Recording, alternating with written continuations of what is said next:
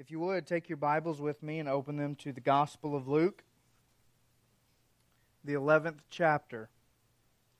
Gospel of Luke, chapter 11.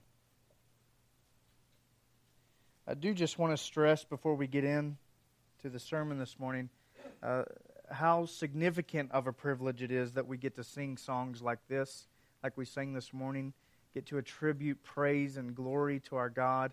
If I could leave one thing in the world, it would be don't underestimate the highest value that Christians have in worshiping God. I think, personally, it is the highest peak and culmination of our entire faith.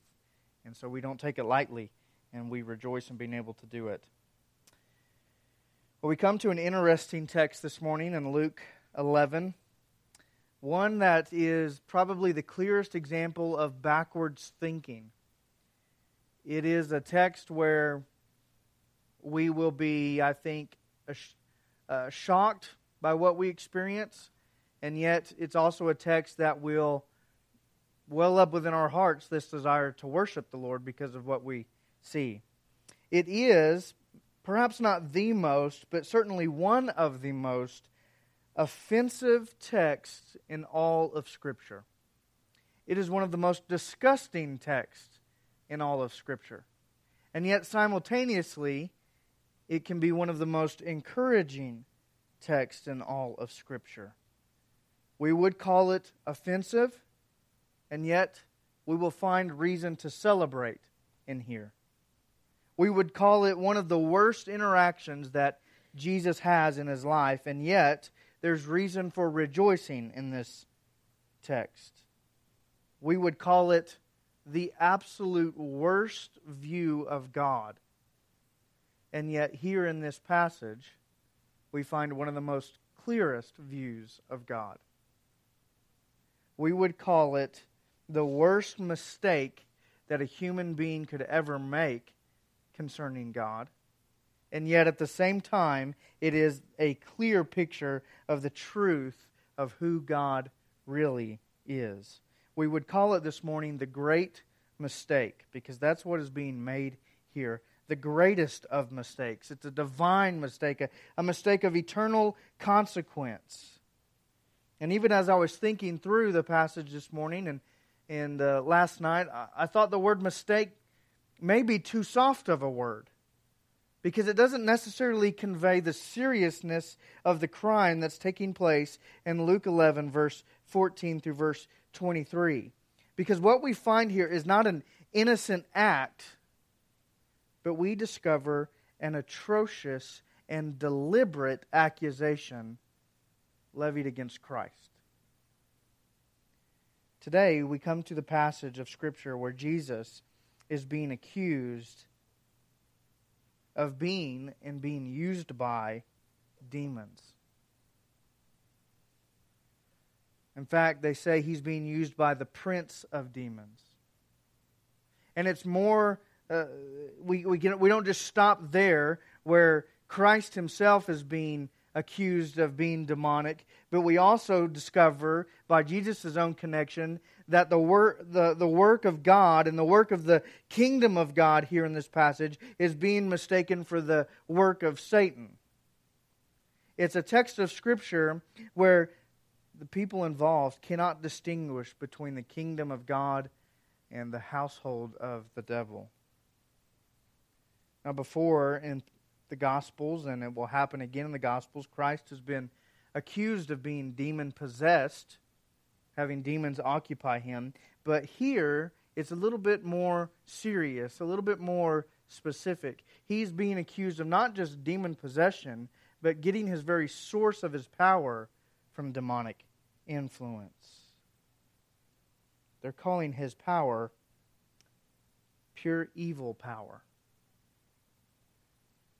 What we find in Luke 11 this morning, it is disgusting because it is an assault and an affront to the nature and character of God. He who is all holy and all good and all loving and forgiving is here going to be described as pure darkness and wickedness. And I would say again, this is not just a mistake. It's not an innocent confusion. It's an inability to distinguish between the highest good and the worst kind of evil. And it's a blatant failure at knowing who God is by those who claim to know God best. In short, what we discover in this text in Luke 11, church, is nothing short of a tragedy that still takes place today. Let us be humbled for a moment here, because here are those who claim in their mind, with their mouth, who believe in their heart that they are the men of God, the people of God, who know God best, and yet when confronted with Christ, they have the complete inability to distinguish between Jesus and the work of the enemy. They're totally and completely blinded to the truth and to reality. And that's a fearful place to be in. It's a fearful place to not know God well enough, or to not know God in truth and confuse Him and mix Him up with the very opposite of God: ungodliness, wicked, evilness, Satan. And yet, many, even today, can stand in the footprints and in the place of these who level the accusations against Christ. Many today can think they know God, and yet would ascribe God to the work of Satan. That's the world we live in, isn't it? That world, our world that we live in, has that problem today, distinguishing between right and wrong and good and evil. And this text reminds us this morning that as God's people, we ought to have firmly placed in our mind the matters of right and wrong, good and evil, God and the enemy. And we ought to be clearly displaying such truths unashamedly. Now, Luke is recording this text this morning, along with Matthew and Mark, and his main purpose in doing it, as we'll see, is to show the seriousness of the accusations against the Lord, but then also to bring out, more importantly, the Lord's response to these accusations. So look with me in Luke chapter 11, verse 14. Luke writes and reports and says, "Now he, Jesus, was casting out a demon that was mute. When the demon had gone out, the mute man spoke, and the people marveled. But some of them said, 'He cast out demons by Beelzebul, the prince of demons.' While others, to test him, kept seeking from him a sign from heaven. But Jesus, knowing their thoughts, said to them, 'Every kingdom divided against itself is laid waste, and a divided household falls. And if Satan also is divided against himself, how will his kingdom stand? For you say that I cast out demons by Beelzebul. And if I cast out demons by Beelzebul, by whom do your sons cast them out? Therefore they will be your judges. But if it is by the finger of God that I cast out demons, then the kingdom of God has come upon you. When a strong man, fully armed, guards his own palace, his goods are safe. But when one stronger than he attacks him and overcomes him, he takes away his armor in which he trusted and divides his spoil.' Verse 23, 'Whoever is not with me is against me, and whoever does not gather with me scatters.'" Well, the first thing Luke reports in this passage is the miracle Jesus performs. It's one verse, verse 14. And it's a supernatural act that is highly spiritual in nature. It really is an instance where the presence of good and the presence of evil, the power and work and kingdom of God and the power and work and kingdom of Satan come together and confront one another. And what's significant about Luke's report here in verse 14 is that nobody disputes the events that take place. Nobody seeks to disprove the authenticity of Christ performing this miracle and casting out this demon. In fact, it's all agreed upon that the demon loses the confrontation and that Jesus has literally just performed an exorcism. That's not up for debate. They're not denying the fact that Christ performed this miracle. They're not denying the fact that power had come from Him and Him alone. They're instead questioning His motives. And they're instead questioning His source of power. And by implication, they're questioning His very nature and His very existence. The quality of the exorcism is unquestioned. Because the mute man speaks, and they all see it. It's irrefutable proof that the demon has been cast out of this man. So nobody has a problem with that. In fact, if you look at the end of verse 14, it actually says, the people marveled. They know something significant has just happened. They're not denying the events that occurred. They understand power has just come from Christ, that this man has been liberated and freed. And what's significant about that is not also just that they're accepting of the miracle, they're not denying it, and that's not the problem. But even more so, Luke mostly passes over the miracle. He shares it as a minor point to the conversation. It's a minor point in the passage. Yeah, something supernatural has happened. Yes, Christ has exhibited what we know to be divine power, power over even demonic spirits, more power and authority than anybody present possessed in and of themselves.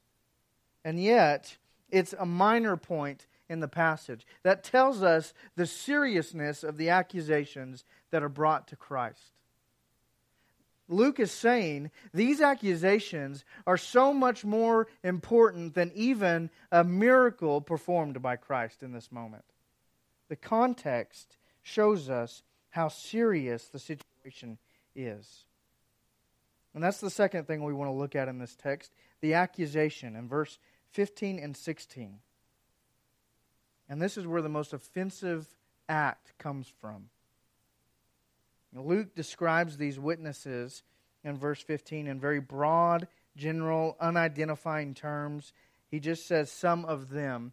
Matthew and Mark both describe these witnesses as Pharisees and scribes. So we know them to be the religious leaders. That's why we can say those who claim to be the closest to God and know the most about God have actually been the ones who got it all wrong here. So he gives us this unidentifying term, and he says these are the ones who express their complete unbelief in two ways about Christ. Let's take the minor first and then move to the major. Verse 16 is the more minor point. Some of them, still seeking to test him, kept seeking from him a sign from heaven. So in their minds, what happens in verse 14 does not qualify as a sign from heaven. An exorcism, a show of what we would call divine power, isn't necessarily the working of God. Their desire to continue to test Christ and their desire for another sign only reveals their complete unbelief in Jesus and in His work that He's performing right in front of their eyes. It also reveals, again, their inability to recognize the difference between heaven's work and Satan's work. People often tell me, I would probably believe if I saw God or saw Him work, maybe if He gave me some sign. And over and over again, Christ is giving signs, and people are asking for more signs. What we learn is that works like this, even when witnessed, do not produce genuine faith in everybody. These people get to see firsthand divinity at work, get to see the kingdom of God coming among them, and they have no ability and no idea that it has just taken place. Their desire for another sign is an expression of unbelief. The major factor in this passage is in verse 15. When these people go beyond simple unbelief and they go beyond failure to recognize God's kingdom at work, they go to blatantly evil accusations. And so they attribute Jesus' spiritual, supernatural power, divine power to the work of demons. Verse 15, He cast out demons by demons. It's ironic for those of us who know Christ, isn't it? Because here they're unknowingly attributing darkness to the Lord of light. The very definition and mark of all that is good, they call wicked and influenced by demons, demonic. They are saying Jesus is nothing short of a vessel for evil, a tool in the hand of the enemy. That's the serious accusation being leveled against the Lord who has come to destroy evil. Now, they use the name Beelzebul. We don't know where that name comes from. The origination is unclear.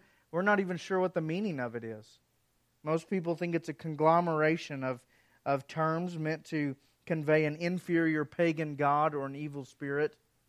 But we do know from the context the seriousness of the name because they give the title the Prince of Demons. And that title's significant because what they're saying in saying that Christ is possessed and used by the Prince of Demons is they're acknowledging supreme power in Christ or a supreme power in Christ. But they're saying it must be a supreme power of demons. That he has to submit to demonic influence, and he's being used for demonic purposes, and he's going to be filled with wickedness to be used by them. They know Christ has power, but they think he has to have demon power and submit to demonic power. But it doesn't just stop again with saying that Christ is overcome by demonic influences here. By association, they're saying the kingdom of God must be overcome by demonic influences. It's nothing short than an attack on all that is righteous, all that is good, all that is godly, all that is holy. Because James Edwards makes it very clear, he observes in his commentary on this verse, he says, Jesus' exorcisms are not merely signs of the presence of God's kingdom, they're concrete realities of it. Jesus' expulsion of demons means the kingdom of God is a present reality. The kingdom of God has come through Christ. He and His works have the exclusive right of the inbreaking of God's kingdom into the world to conquer demonic influences. And yet these people would look at Him and say, nope, that's not godly, that's demonic.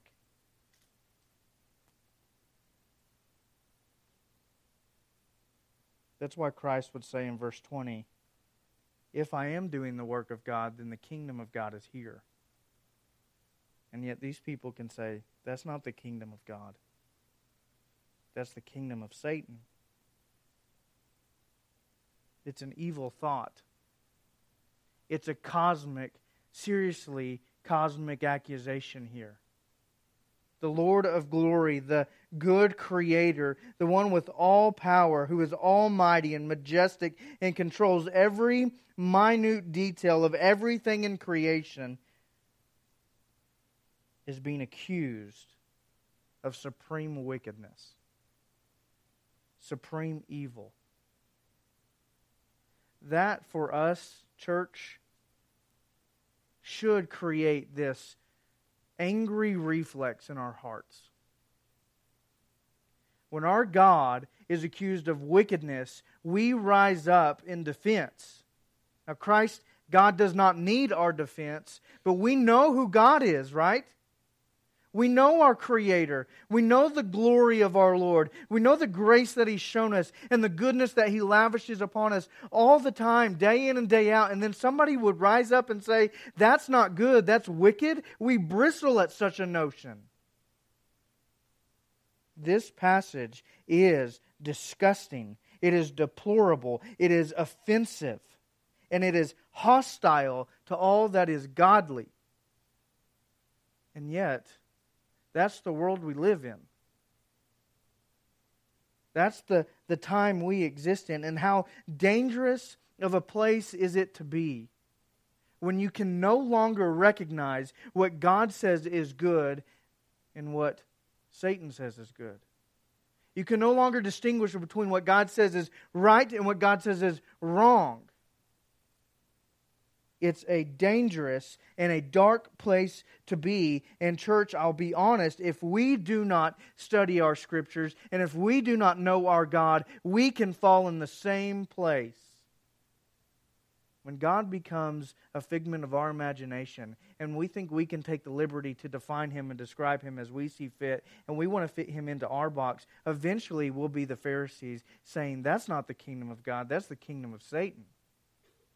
And how dangerous of a place it is to be. Church, we are living in a time and we are surrounded by a world that says God is wrong, God is unjust, God is unfair, God is bad, God doesn't know best. What God declares to be wicked, the world is embracing as good.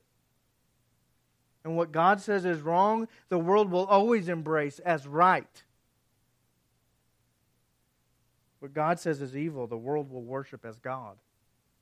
And God will be the one regarded as evil. Don't get your influence and your advice from the world. They can't distinguish between good and bad, righteousness and unrighteousness. Well, that's the same offense, what we experience and see in our world today, the inability to distinguish between the things of God and the things of wickedness. That's the same offense we find in this text today. And I don't want to get to the point where we're pointing the finger at the world here. I also want us to be humbled. We're prone to that. In fact, let me take it a little bit more specific and further. We do that every time we choose sin. Every time we choose unrighteousness, every time we choose the world, every time we choose ungodliness, we are in essence saying the things that the world says are better than what you say, God. Your kingdom doesn't know best. Your standard isn't satisfying. You don't know what real pleasure is. And we are found to be in the same boat, unable to distinguish the things of God from the things of the world, mixing up the work of God and the work of the devil. These people do not know the characters of the kingdom of God nor the principles of the kingdom of God, and I fear if we don't know God and pursue Him diligently, we could be there as well. It's nothing short of Romans 1, trading the truth about God for a lie. And that is what is taking place every time we choose to follow our flesh instead of the standard of God. It is disgusting. It is deplorable. It is why we tell you to avoid with all diligence the world and the ways of the world. It's why we tell you to renounce sin and ungodliness, because it is doing the very same thing. Well, the third thing we find in this passage is the bulk of the passage, verses 17 through verse 23. Divine justice does not let this accusation go unanswered. So we look at the Lord's defense. We've seen the miracle, we've seen the accusations. Now we can look at the defense that Christ renders to these people. He offers them a master class in clarity. And He uses what we'll call if clauses, 3 different if clauses, verse 18, verse 19, and verse 20. And He's using these if clauses to convey an adequate, sound defense to them. The first one, He uses a defense by logic. Verse 17 and 18, Christ knows their thoughts, so maybe they were saying them to themselves or thinking them to themselves. They're not saying these accusations to Christ, but He knows their thoughts, and He's not just going to let these things slip by. Granted, Christ knew the thoughts of man. John 2 tells us that. He knows what's in the heart of man. A lot of things, a lot of wicked thoughts He let pass by. Didn't address every one of them. And then yet there are some that cannot go unaddressed. And when you begin to deny the nature and character of God and assault the kingdom of God, that's not something God will let go unaddressed. So knowing their thoughts, He speaks to them. And He uses logic in verse 17. Every kingdom divided against itself is laid waste, and a divided household falls. We know that. We've seen that. We experience that. In fact, Jesus shares it as its basic knowledge. If there's infighting, if there's disunity, an organization, a kingdom, a household won't stand. Come on, verse 18. If Satan's divided against himself, how will his kingdom stand? That's what you're saying. For you say I cast out demons by Beelzebul. Logic tells us that's not true. Logic tells us that can't happen. I think when Jesus issues such a basic logical explanation and defense of his position, it reveals something about the accusers. It reveals that they're more emotional and biased than they are intelligent. And that's often the case with those who want to disrupt or disgrace Christ. They trade wisdom and understanding for false accusations, emotional slurs, and hatred. These guys aren't thinking clearly. They are tunnel focused on Christ, and all they can see and think about is, I hate Jesus. What do I need to do to discredit him? I can't deny the miracle he's performed. I have to think of something else to discredit him. So all knowledge, all intellect, all logic goes out the window. Anything to deny Jesus. Hatred is what motivates these people in the text. Christ says that doesn't even make common sense. The second defense he issues to them is a defense of experience. Verse 19. If I cast out demons by Beelzebub, by who do your sons cast them out? Now, exorcisms in the time were rare. We don't have a whole lot of recordings, extra biblical, of exorcisms being performed in this time. Most of them are recorded in the Gospels. Nonetheless, Jews had in their religious system and their religious construction there exorcists, people devoted just to that task. And occasionally they would go and perform exorcisms. And so they acknowledge that those things need to happen. Those things did happen. Some people had the ability by God's grace to do those things. Jesus is showing and proving their disparity in their thinking, saying, if your sons cast out demons, they must also do that by Beelzebub, right?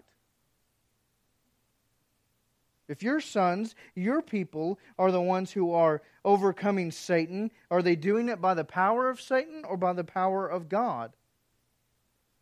If you're accusing me of working in demonic influence, are you accusing them of working in demonic influence? Well, they would be quick to say no.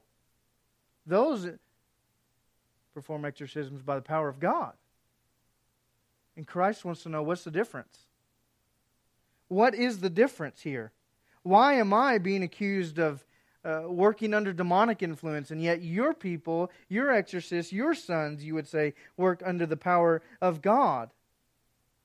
You're quick to claim their righteousness and my unrighteousness.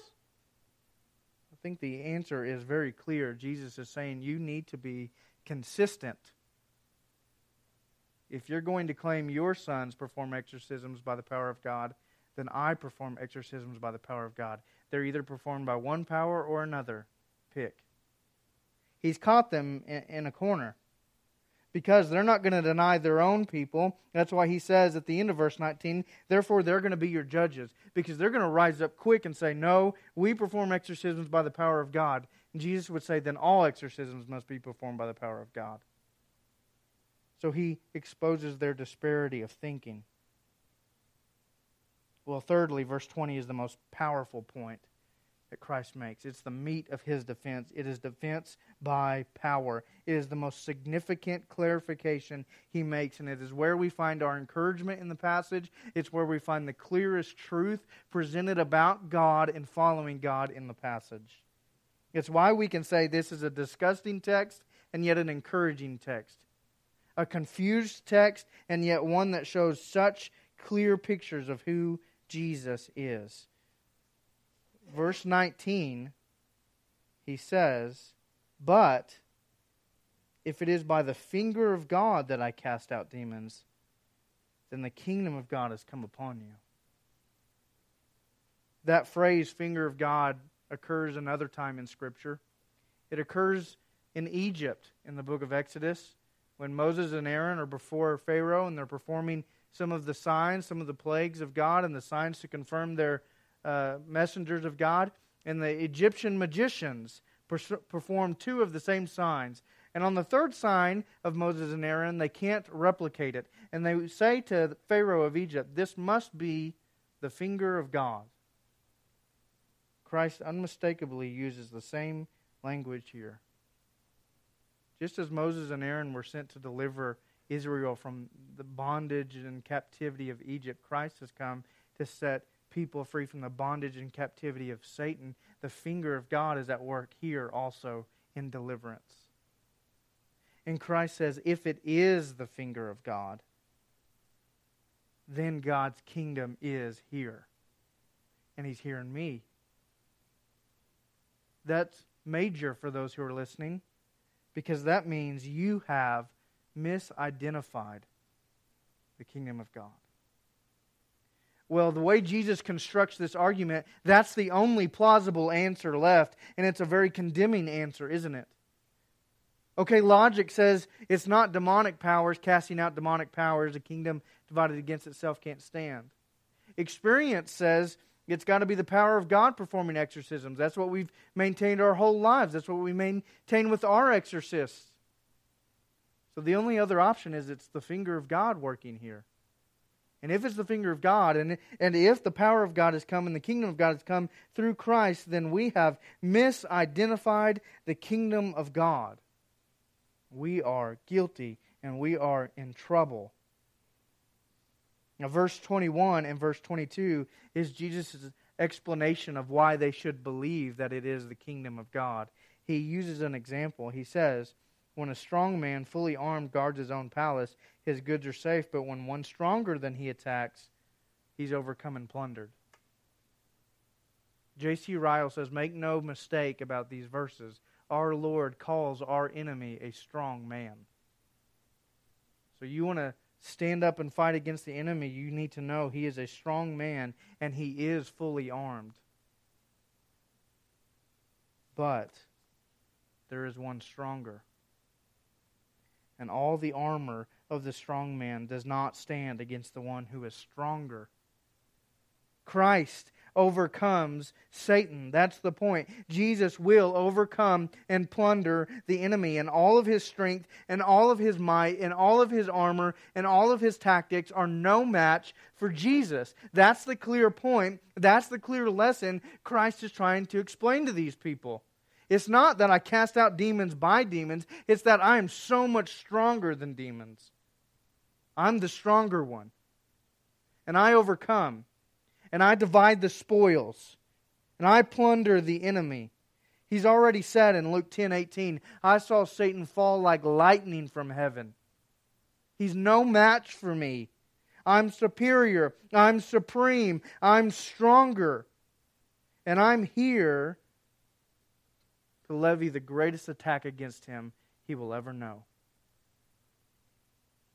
Again, James Edwards said, the incarnation of Christ is nothing short of an assault against the fully armed strong man. It's a carefully planned offensive to subdue this hostile power and restore humanity to its intended image and design of its Creator. Jesus makes it clear the power of Satan and the power of God are unequivocally incompatible.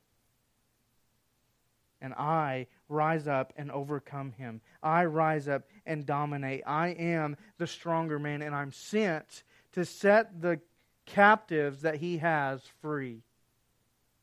There's the encouragement, church. We know when Christ casts out demons, He casts out demons by His own power, His own ability, because He is stronger. And those who are possessed by the strong man will be freed by the stronger one.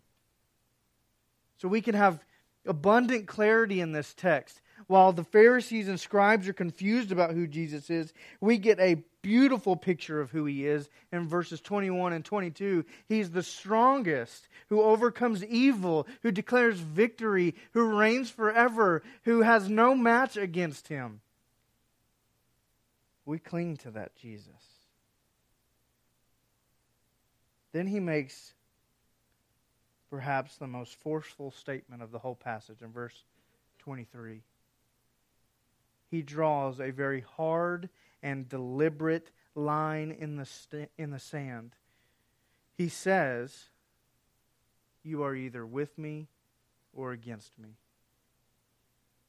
Now, what a claim, right?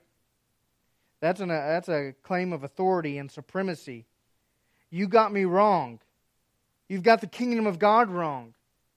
The only plausible answer is that I'm actually the stronger one, that I have more power. And now you have to choose. Are you with me or against me? Those who are with me, they can gather with me. But if you do not gather with me, you will be scattered. You have two options. And you notice, he makes no mistake about them. They revolve around me. You have two options, and they both deal with me. You are either with me, with all my strength, with all my might, with all my protection, or you are against me, with all my wrath, with all my fury, with all my power. And it's not just that he's bringing these people to understand the two options. He's saying, pick. Choose. Christ makes it very clear here in this text. There is no such thing as neutrality with Christ. There is no middle ground with Jesus. There is no non-committal feelings. He's the one who is the strong man. He gets to determine the rules. He gets to define faith and those who follow him. And he says, those who follow me are all in or all out. There is no middle ground. So you can go the way of the world and call what God says is wicked good. Or you can go the way of Christ and submit to what God says and say, even if I don't understand it, your way, and your way alone. Jesus leaves no room for non-committal people. He says you have to choose the power of Satan or the power of God.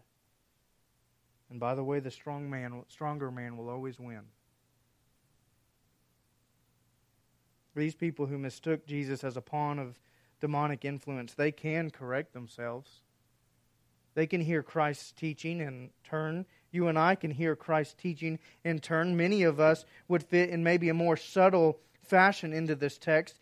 We may not say Jesus is demonically influenced, but we might say, I don't know that he knows best. I don't know that he's real. I don't know that he has all power. I don't know that he's the only way to salvation. I don't know this or I don't know that. Maybe it's true. Well, just like these people, we can correct our understanding of Christ. But we have to understand the warning issued. It's all me or all out. All Jesus or nothing. Church, if you get Jesus wrong, you get everything wrong. If you fail with Christ, you fail in every regard.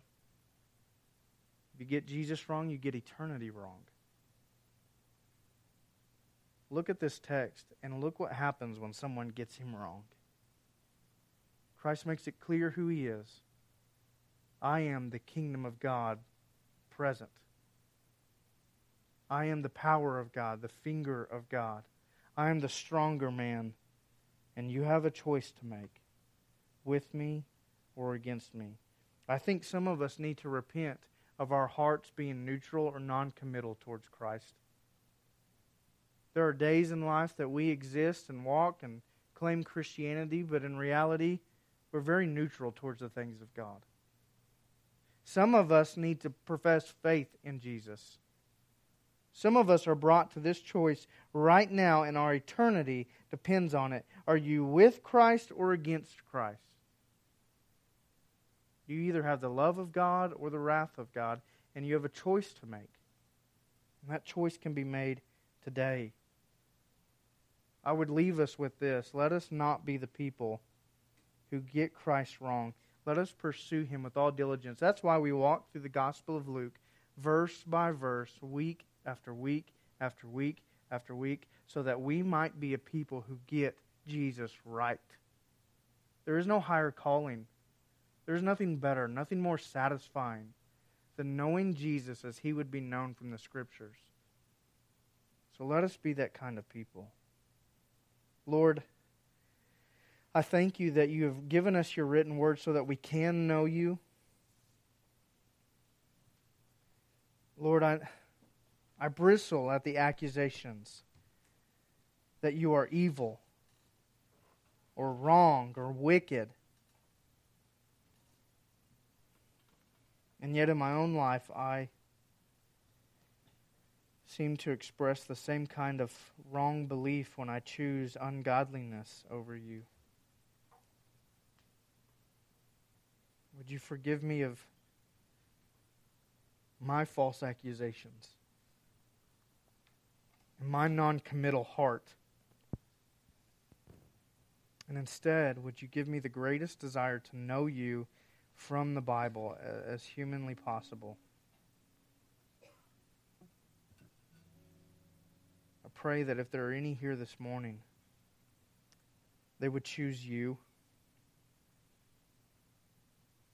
If they don't choose You, they're choosing to be against You, and nobody who's against You will stand, not even demonic forces. Lord, we all have that choice to make. Commit to You or not. Help us to see the reality and the truth of what You're saying. You are the power and kingdom of God. Thank You for revealing Yourself to us, and I pray we would worship You according to who You are. In Jesus' name, amen.